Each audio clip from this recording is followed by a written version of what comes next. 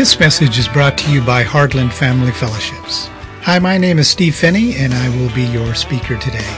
We thank you for listening in on our podcast and hope that the Lord does bless you as you listen today.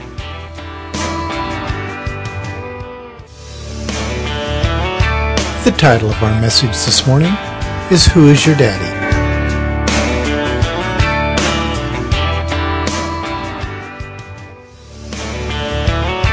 Well, I welcome our online listeners. Today's message is called Who's Your Daddy? And we are going to be talking about a lot of details about why God made men, why God made fathers, and the three primary different types of fathers that there are, and how Satan is trying to replicate every one of those roles. But to get things started, if you want to join me in John chapter 8, verse 44. So if you want to turn to that passage.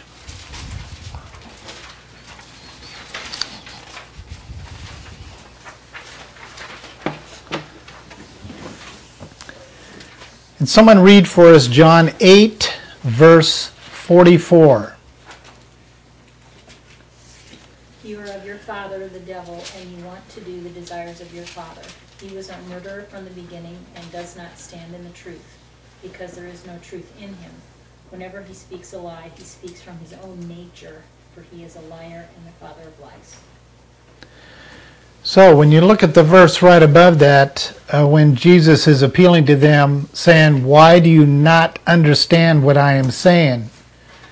It is because you cannot hear my word.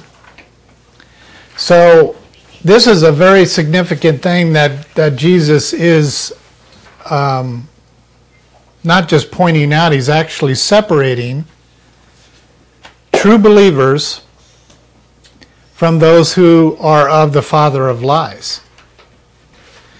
And he is saying here that it is impossible for them to actually understand him and hear his word, because we only are able to hear the words that are coming from the Father, whoever your father is. Then he goes on to say, you're not of my father, you are of the father of lies. And he clearly says that Satan is their father, and he clearly says that Satan is the father of lies. So as we start unfolding this message today, it's pretty critical for us to understand that Satan knows exactly how strategic it is for mankind to understand the role of father. Last week we talked about every person needs to understand that male children are born not just to be men, they are born to be fathers. And it doesn't mean they have to be natural fathers, but it does mean that they have to be a father. Every man is designed in God's design to grow up and father children. And if it's like Paul, where there's no physical, natural children, then he is to be the spiritual father of many children. In fact, he is. It's why one of the reasons why we are sitting here today is because his obedience to being a spiritual father of multiplying the church, particularly the Gentile church. So let's break this down a little bit and take a look at it. John 8:44 tells us we carry out the desires of the Father.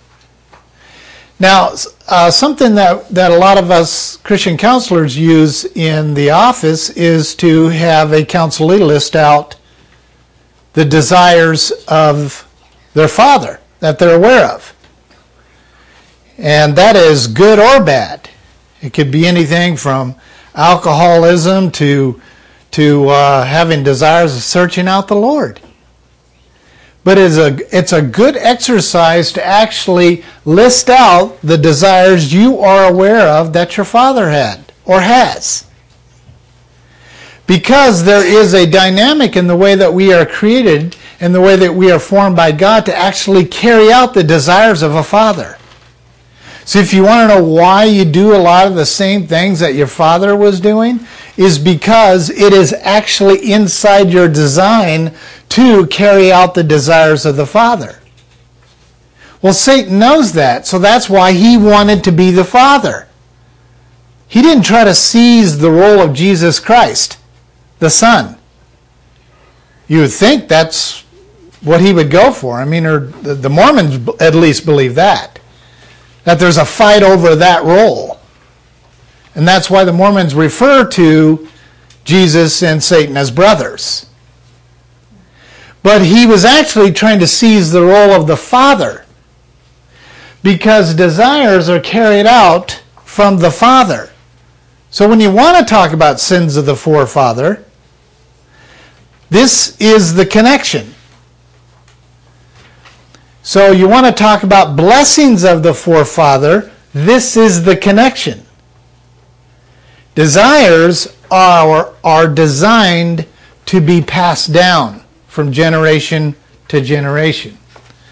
So in our design by the Father, we are obligated to fulfill and carry out his desires. That's the ultimate goal. Well, the same thing applies concerning our being tempted to carry out the desires of the father of lies. And who is that again? It's Satan. He is a daddy. When we ask the question of who's your daddy, that is the question to ask humans. Because that is where they're going to get their desires. And if you're trying to help someone, that's how you're going to help them be freed from desires of the forefathers. Or to help someone get in touch with their gifting and what the positive desires, the godly desires that they're getting from their father, is because of this principle. Satan did not list out 150 goals and objectives to accomplish before the second coming of Jesus Christ. Only one. Only one objective is what he's been focusing on since the first time he tried to take over, to becoming the father of lies and to seize the position again of being Abba the Father. Only one. You can write endless books about what Satan's trying to do in the end times and prophecies and whatever. Those are details describing one primary goal that he has, and that is to seize the role of the Father. Why is the role of man, manhood, boyhood, male child so significant to God? So significant to the church, supposedly, is because of this. That's how simple the fight of the demonic world and how the blessings of God's spiritual world works. It's that simple. Christ had to come and reunite us back to the Father so we could actually carry out his desires. So we could actually read this like this. Why do you understand instead of not understand? It's why do you understand what I am saying? It is because you can hear my word. See, he's saying that to this group. Why do you not understand me? It's because you can't hear my word. So when you're addressing a congregation or when you're addressing an individual and they're acting like they don't understand the basics of truth, you should file that person as an unbeliever. You don't have to go broadcasting it and sound like a judgmental prophet or something. Just file them as an unbeliever until God gives you confirmation that they understand the basics of truth and the basics of hearing God's word. In this little passage, he's talking about Satan cannot function as a real father because there's no truth in him. There's nothing in him for truth to bear witness with. That is how you get understanding. Do you understand that? When someone says to you, as you're sharing the Word of God with them, I understand, it's because of the truth in them bearing forth witness of the truth you're sharing with them, and that's what grants understanding. Why? Because they heard the Word. They didn't hear Finney. They heard the Word in what Finney was saying. Jesus is saying the truth is not in Satan. So there is absolutely no way he is going to understand what it is I'm about to tell you. Jesus also understood that the Pharisees were not going to understand what he was saying. Because, if you remember, he said, you are of your father. What's the rest of it? Satan. So, this is the basic, fundamental foundation of why people cannot hear the truth and be set free. This is it.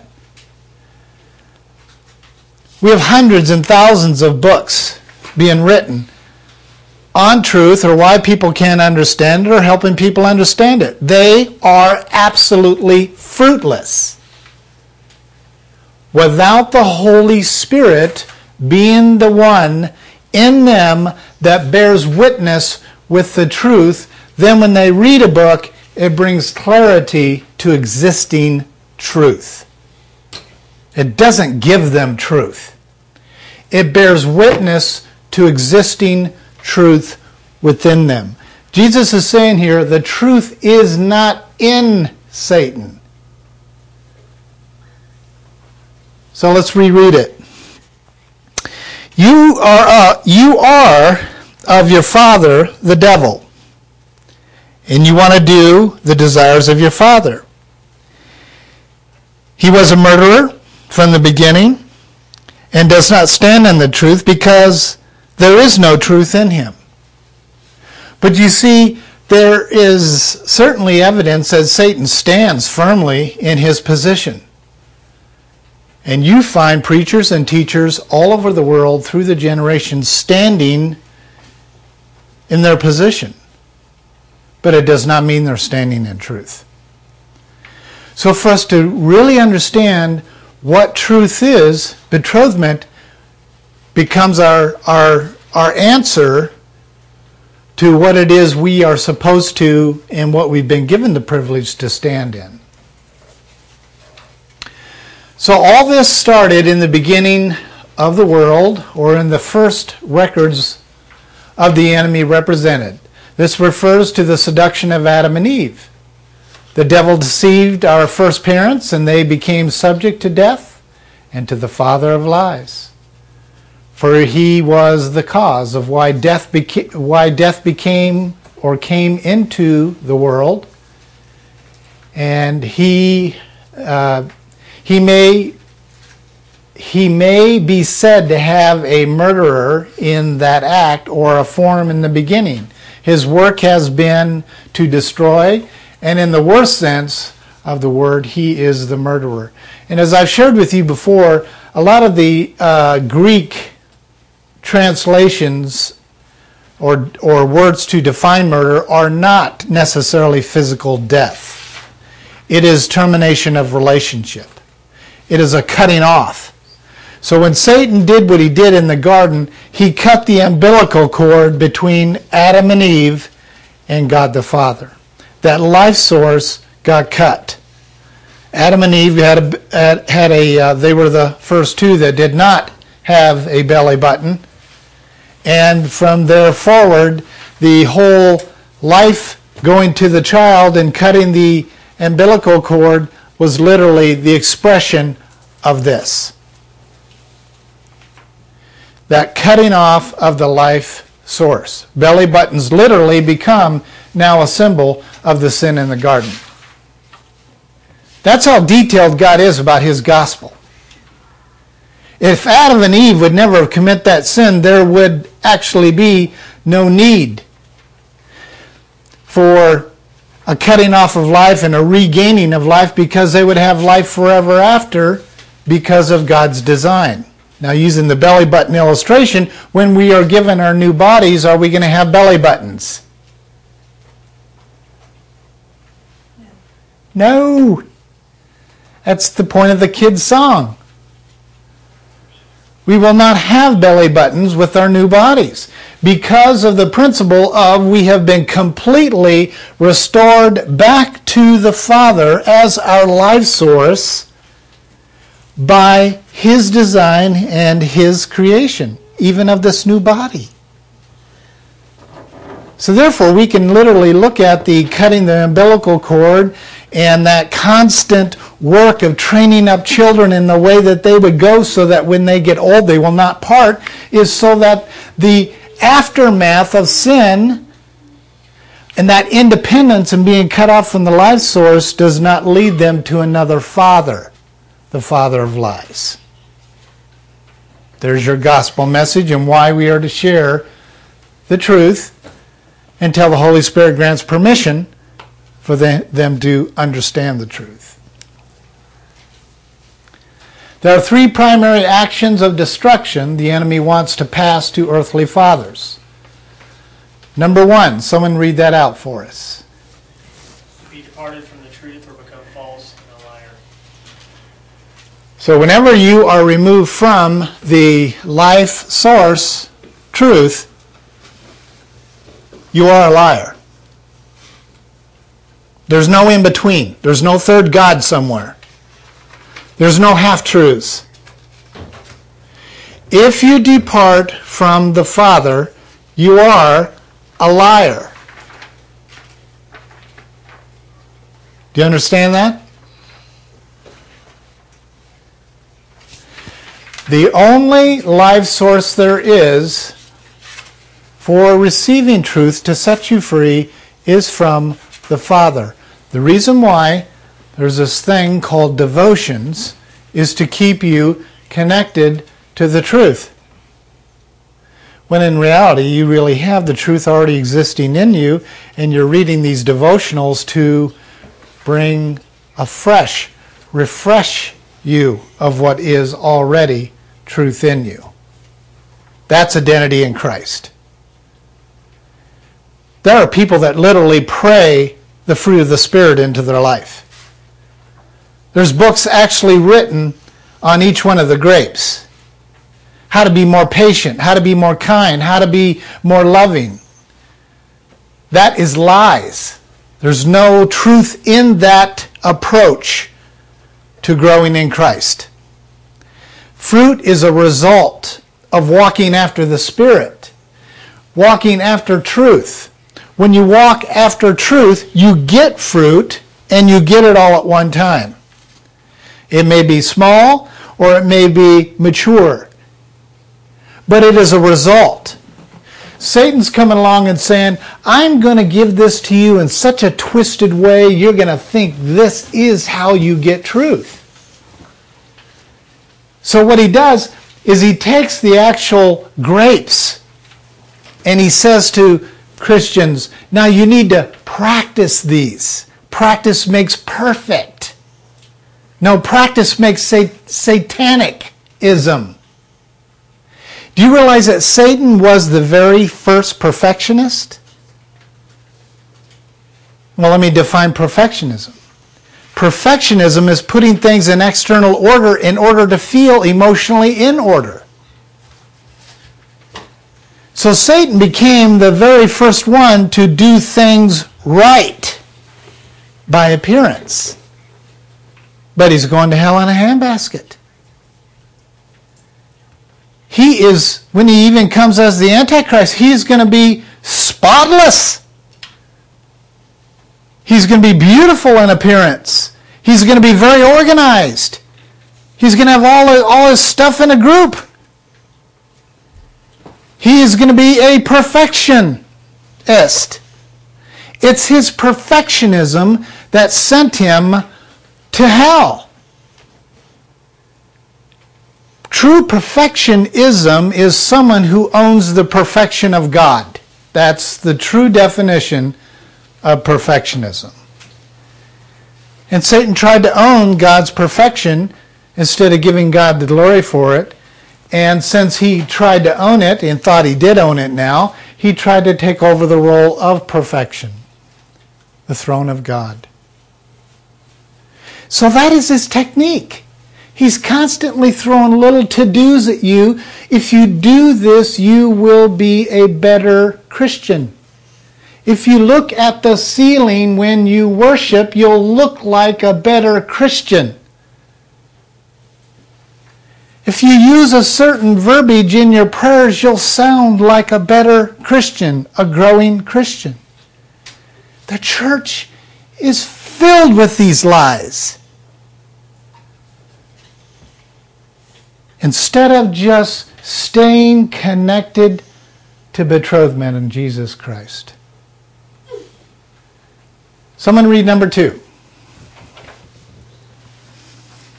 To be a liar, to carry out the nature and work of the father of lies, to deceive. So, if someone's a real good deceiver, do you know that they're lying to you? Not always. No, they're not a good deceiver. A good deceiver is someone who can present something with truth, as truth, and say it is true, and the person who is listening to them goes, yeah, I can see that.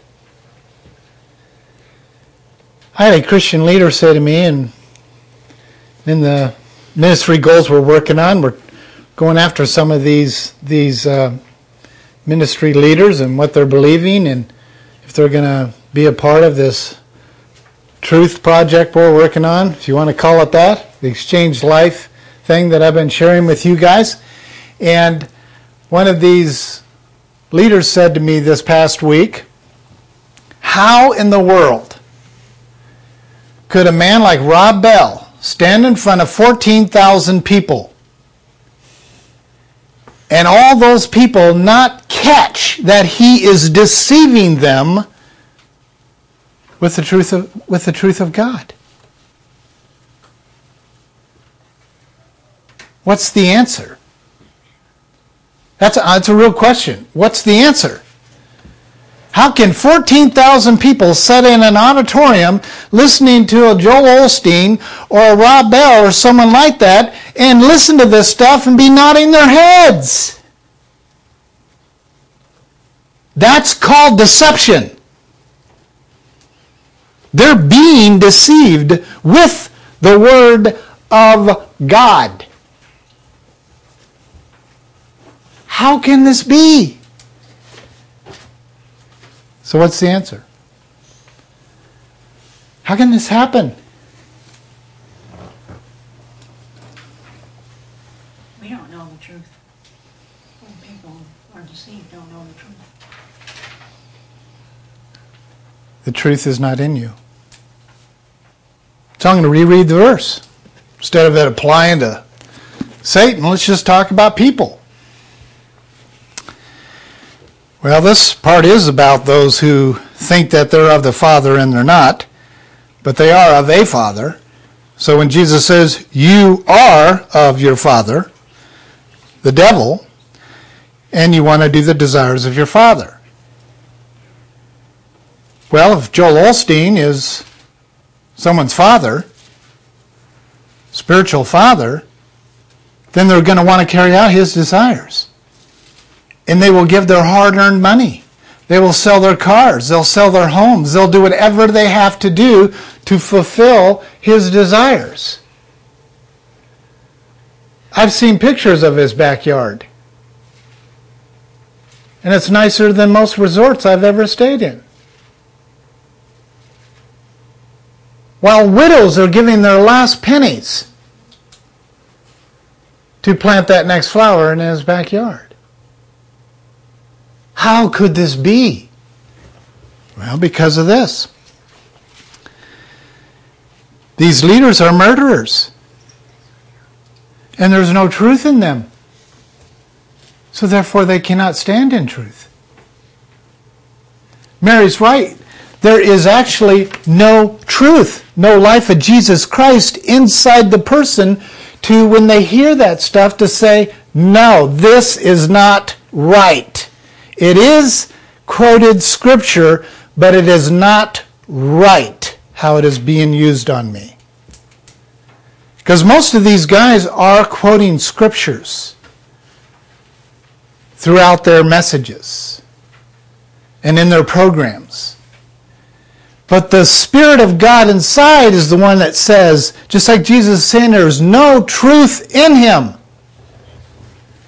You're able to go, no, this isn't right. And it takes being a Christian to do that.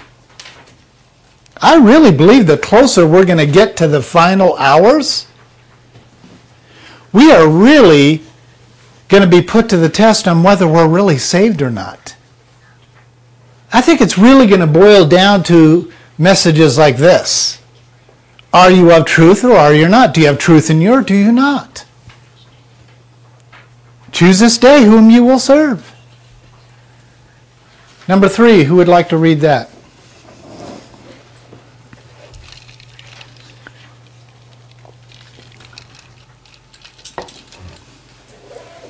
To own the things that are appropriate to Satan or that belong to his nature. To join the enemy in speaking falsehood, which originates by the enemy's own propensities or disposition, which utters the expressions of his genuine character. Which utters the expressions of his genuine character. So as we're listening to the Joel Osteens and the Rob Bells, we can actually hear, I'm really not that worried or concerned whether I'm able to rightly discern what they're saying. That's a duh to me. But as I listen to them, I'm able to see, hear their genuine character on how they're using the Word of God. I've already checked the box that they're deceiving people. I don't need to pray about that. That's obvious.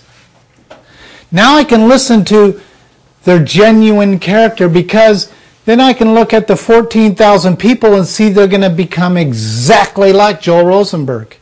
I mean, Joel Osteen. Not Joel Rosenberg would be a good one to be like. But that's what's going to happen. They will become like the desires of their father. So I've already checked the box of who Joel is, whose father he's replicating, what father he's replicating. Now the people. Genuine character. Well, there's bad character qualities, good character qualities.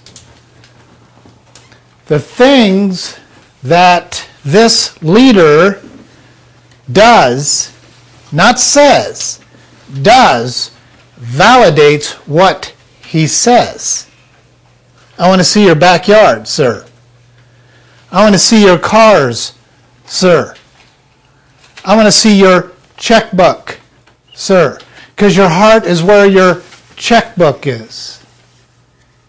Sir, show me your goods.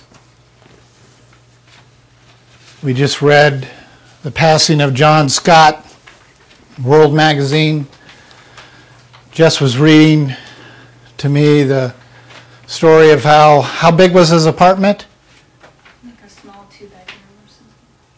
And he is still to this day considered one of the greatest theologians that have lived in our day. supposedly famous in his ranks, but we had to think through if we have heard of him before. That is a leader of God.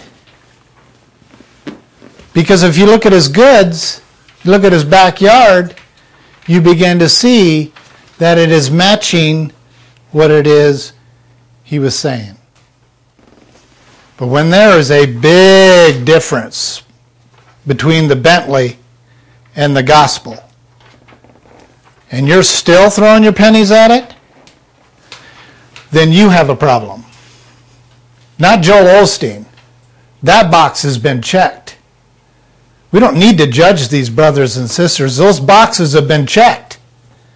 And if you haven't checked them, of the Joyce Meyers and the Joels and the Rob Bells well, then you're having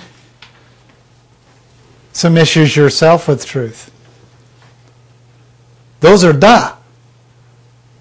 So we can move on to the congregation. How do we reach them for the truth? Now we have a mission in front of us.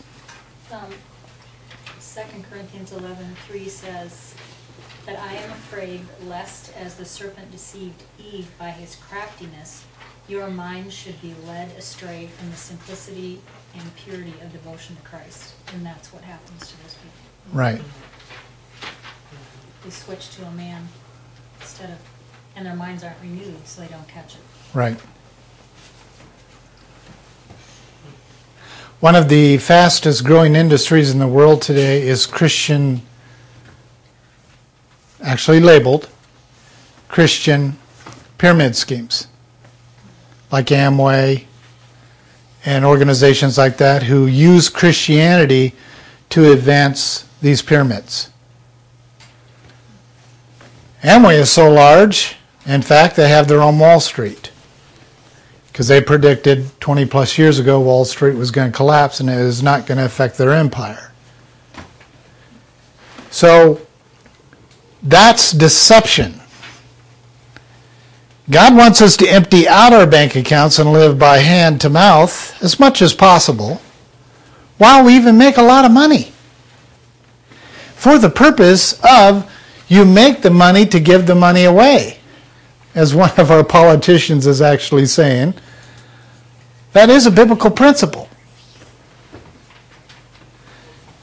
But nowadays, Christianity does not look that. We are one of the wealthiest industries in the entire world, and it's no wonder the United States government wants to tax the church. We are incredibly wealthy. Why is Satan called a father? Remember, the father means originator or author. He then is the father or originator of falsehood. The word it in this passage refers to a lie or falsehood understood. From him, falsehood first. He became the first, which makes him the father. He was the first false one.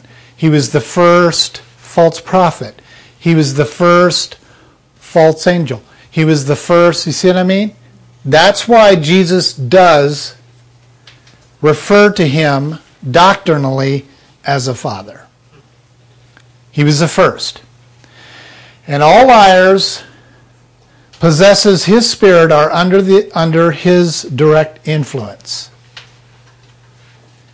This is why the Jews refer to hear the truth which Jesus spoke, and so they showed that they were the children of the father of lies, which is the passage that we obviously were reading.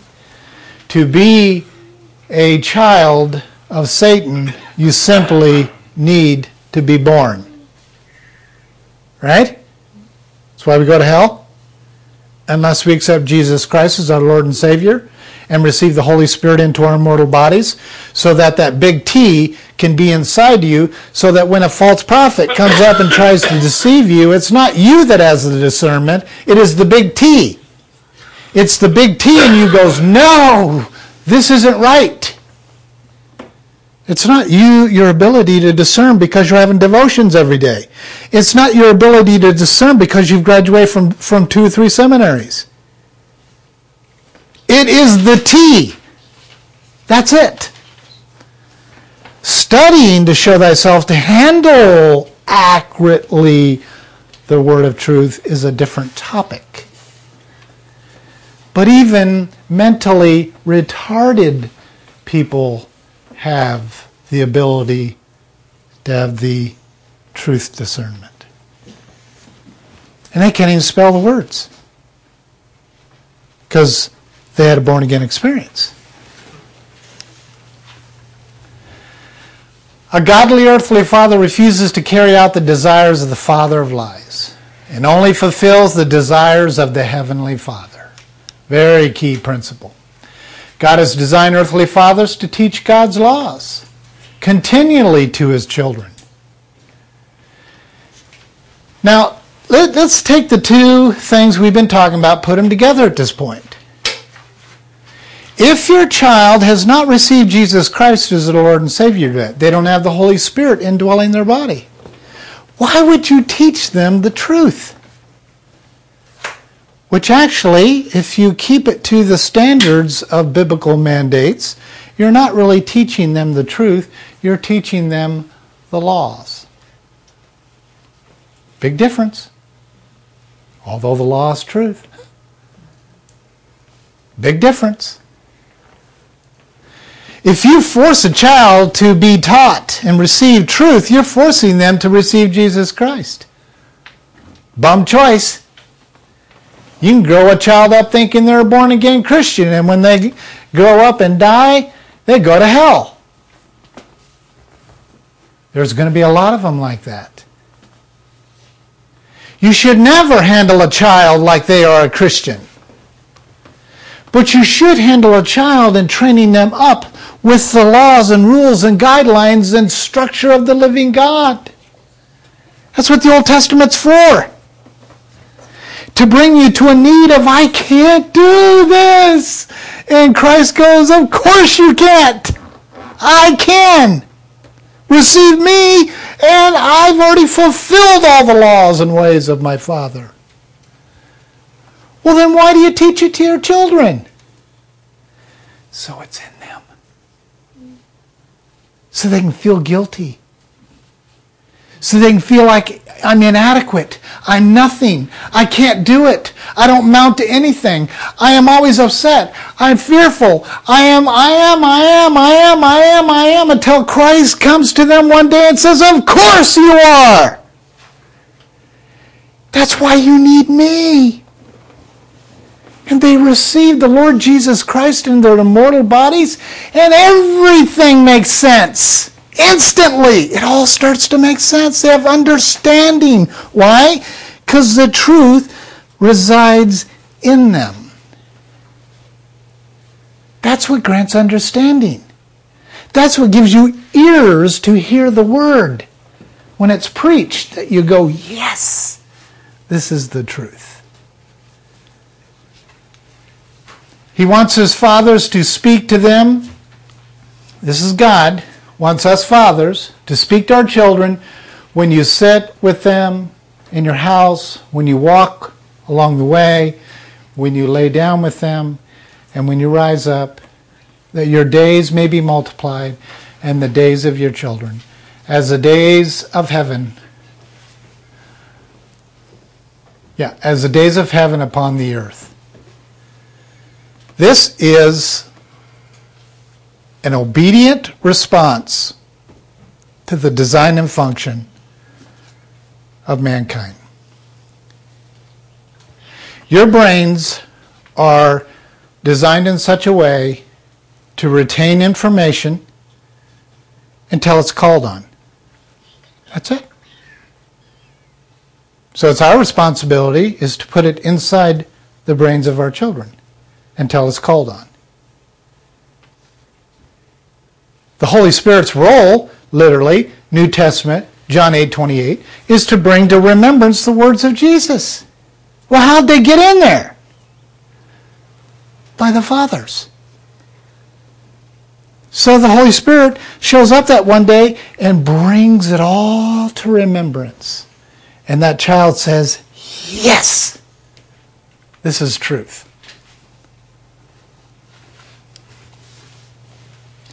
Since children are called to carry out the desires of their father, and the fathers need to make sure that their desires are to be those of the Lord. Children are ordered by God to do as the fathers do, as their fathers do, until they, as children, are able to establish real relationship with God the Father.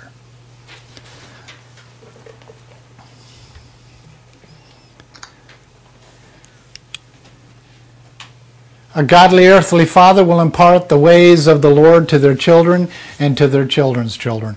And that's when we start getting into the order and design of grandparenting, which we're going to cover in a different message. A faithful earthly father will, number one, be a genitor, which is procreating more and more children. It's interesting as it is, if you know, Muslims are big on what? Procreating. So they're already having a numeric problem in many of the countries in the world because Satan did this little deception thing called you need to be responsible and have 2.3 children. That's 2 children and abort 1. So 2.3 children. And so the whole world kind of got in on that. And it became a huge deal, and it was launched primarily through a group of ladies that called themselves equal rights kind of gals who believe that women have rights to their own bodies. Out of that was birthed the freedom of choice for women. Out of that was birthed all the stuff that we are seeing right now in regard to women having the rights to abort children. Why? Because it all started with this deception of being responsible human being and being very careful about using up too much oxygen and having 2.3 children. Well, you think that the Muslims came up with that little scheme? Wrong answer. It was Satan who came up with that scheme. He used common sense truth with a small t to get people going, well, that really does make sense. I had a boy and I had a girl. I've aborted 1 child, so I'm about good. And so hundreds and thousands of people around the world bought into that concept. So now abortion is as common as going to the store and getting donuts. Having 2 children, 3 children is as common as life. So now you have countries like China who are literally having huge homosexual problems because of them getting into this 2.3 thing and murdering all the female babies, when they're born. You know the story. And so you think that was accidental? Absolutely not. What race is Satan behind? The Muslim race. Why? Because it is the Ishmael race. Because it is the race that will come against the race. So it's all to build up for a final war. So Muslims do the opposite of these sins. But yet they're still sins. They're living out the truth of procreation, but it's still a sin. See what I'm saying? That's what deception looks like.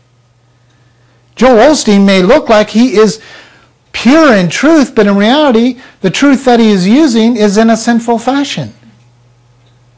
That's how this works. Number 2, be an ancestor. Setting yourself up as a patriarch. Developing a heritage, a legacy to pass on to your children. Number 3, being, what is that?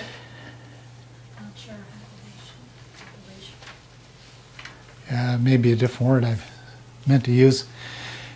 And a term of community respect. So to have this man be someone who is looked at upon the community as a respectful citizen because he is doing this, he first needs to start with his respect with his tribe or his family. And then it goes into the community. And then it goes into state. then it goes into nation, and then it goes into the world. The Jews have done a fairly good job of keeping this intact, even though they have not done a real good job of maintaining truth within their culture, because truth is not in them yet. Number 4, be a grandfather or a remote ancestor, which is what we've been talking about. Number 5 is be one who feeds and supports or exercises parental care over another. And that is not just your kids and grandkids. That is as a spiritual father or adopting children.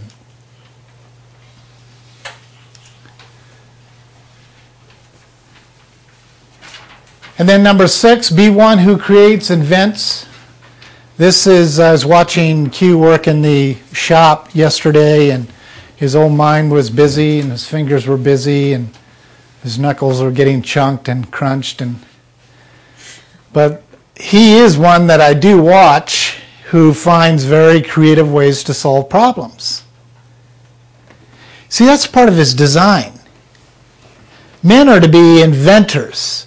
A lot of women look at their husband and go, how do you do that? Where did you come up with that? It's because of the design. To be inventors, coming up with solutions to all kinds of stuff, actually. Number 7, be a father-in-law to influence another family lineage. So just because your daughter marries another male lineage doesn't mean you don't have influence anymore. Biblically speaking, you now, the one who has the godly dominance, is the one who influences the other lineage. If both hierarchy, patriarchs, have got a godly lineage, then the two of those guys work together to manifest a full-on biblical lineage. You can really get stuff done. But it's all about who is really of God the Father. Number 8, to be an earthly demonstration of the first person in the adorable Trinity, God the Father, God the Son, and God the Holy Spirit. Our emphasis of this talk is on the Father. Number 9, be willing to be given the title of dignitary of the church or church leadership. So whether he's single or whether he's married, is to grow that young man up until he becomes a representative with integrity that is living out the truth in Christ Jesus to be a leader for the church. 7, to be a senator. That is a governmental type of influence. Doesn't mean you go be a senator in Washington or down at the Capitol. The word senator didn't come from man's government. It came from God's government. So to be a senator is someone who literally is functioning as a father, and our senators are supposed to be fathers over our nation. Or our state senators are supposed to be fathers over our state. The representatives originally were set up to represent the senators. So you literally have patriarch, and then you have fathers, and then you have all of the workers. Our governments were set up, senator, House, reps. You can take this into a marriage. Senator is the husband. House rep is the wife. House representative is the wife. The body of people are the children. This is a very biblical concept. Here's where we're going in our future talks. This is the basic growth pattern of attachment that a male child is supposed to be given the privilege by both parents to attach during these phases. During the infants, the worldly teachings of psychobabble basically says that infants are to be attached to their mother. That is not true. Infants are to be attached to the father. The mother is to be the feeding, the nurturing, the caring for the growth of that baby so the baby can actually attach to the father. Who the baby attaches to during the infant years is going to communicate the type of boy type of man that boy is going to be. A mama's boy or a daddy's boy. Satan knew this, obviously, from design. So he gets this psychological principle in place in a culture to think that the babies are to be well bonded to the mother, and then the father comes in about 3 years of age and decides, I think I remember Q saying his dad says, well, give him to me at 2 years of age and then I can, Well, that's how a lot of guys were taught. They don't even mess with the infant until they're 2 or 3. Then they expect them all of a sudden to go fishing with them? When they're scared to death of bugs. God designed that child to be in the arms of that father as much as possible. Now, it doesn't mean that she goes off to work and he stays home and uses a bottle. No, the mother is the feeding tube, is the life source to that baby. But the emphasis needs to be as much time as possible. Daddy needs to goo-goo, gaga, tickle, hold, walk, talk, as they're sitting, walking, life. So the child hears the voice of the father. Sorry, I didn't know it had I'm done. The boy needs to understand from day one to hearken to the voice of the father. What was the sin that Adam committed in the garden? When God came back to discipline, he says, because you hearkened to the voice of your woman. That is a root sin that Satan works at getting in all boys. Because you hearken to the voice of a woman, and then the rest can be added and colored in as you want. This is why the Hebrews lay this out this way. So it does not mean, please do not misunderstand me, that infants are not cared for by mama. They are. They do their full job.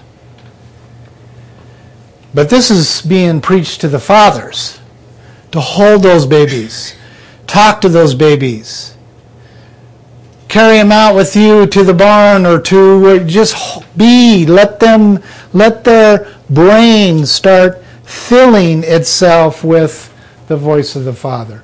3 to 6 years of age is mama time. It's total opposite of what society says. This is mama time. This is when the living skills are applied. Hold your fork this way. No. This is when mama is given direct access to that mind of correction in a way that dad, by the way, is usually off tending to the farm to start with, but this is a very critical phase for those preschoolers, particularly preschool boys, to understand the basic model of living. Women are the example or representative of life, living.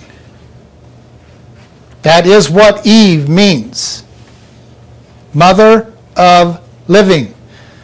Mother of living skills.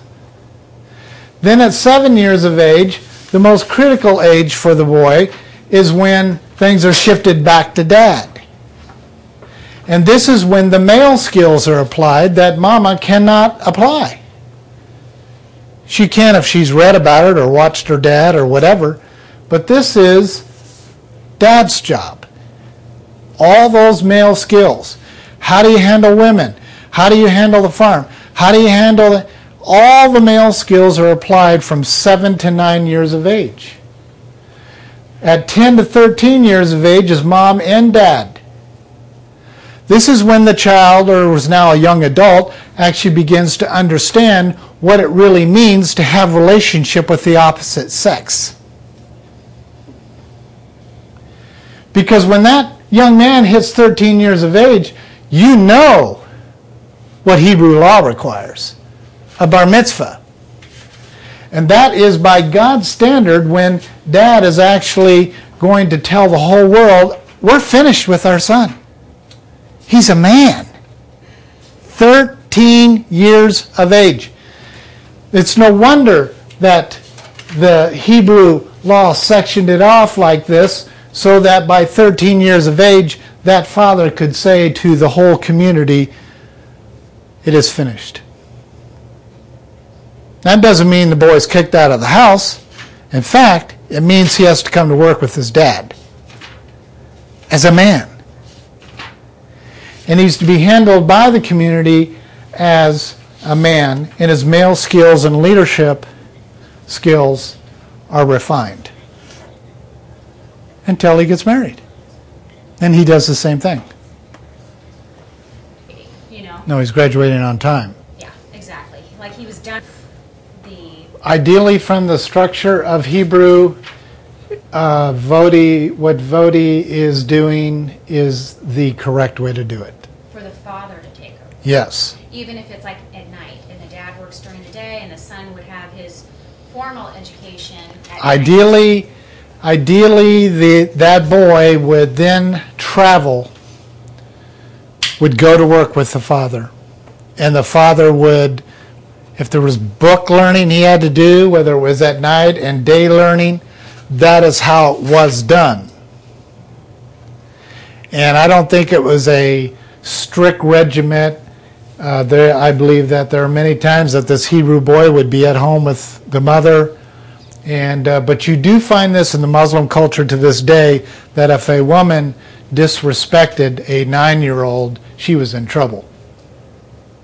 And that's why America looks at that as this male, masculine, macho abuse. It is cultural to them. The women have no prerogative to correct the young men.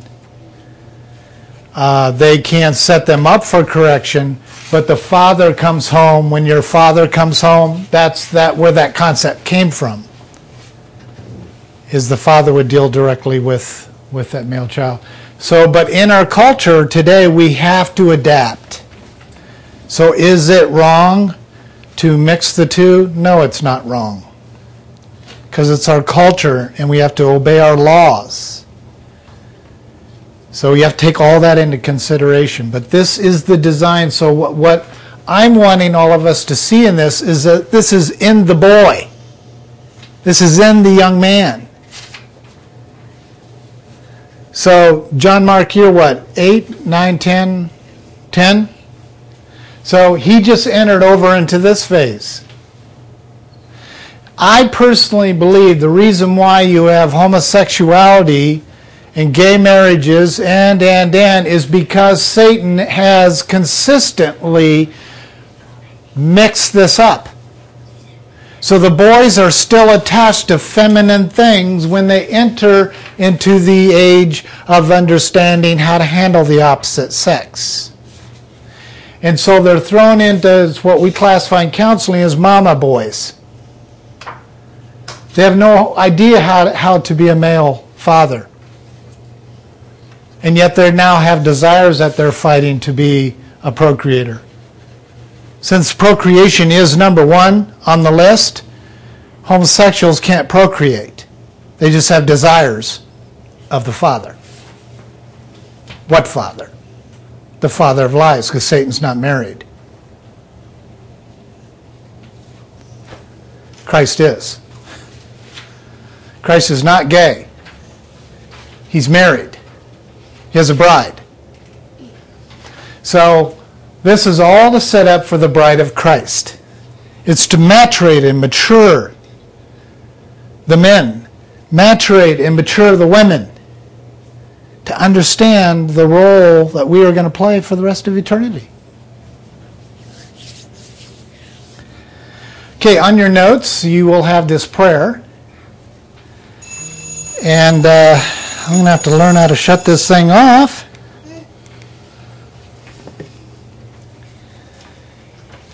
And again, my conviction is that you don't pray this prayer just because it's a prayer up there to be prayed and you feel a little guilt or something. Read it. study it a little bit, and if God leads you to pray such a prayer for your father, for your brother, for yourself, or whatever the case may be, do it. With confidence, praying doctrinally, in Jesus' name.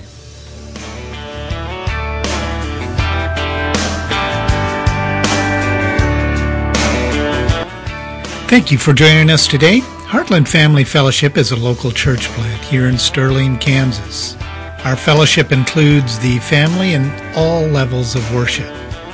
Our mission is to bring families back together spiritually, relationally, and physically. Many people ask us, what does that really mean, or how does it benefit them? Well, it means that you can bring your entire family to any of Heartland's events, and we will work to keep the focus on God, Jesus Christ, and the body of Christ without dividing up the family at the front door. If you're interested in learning more about our fellowship or other family integrated fellowships, please log on to our website. That is www.heartlandfellowships.org.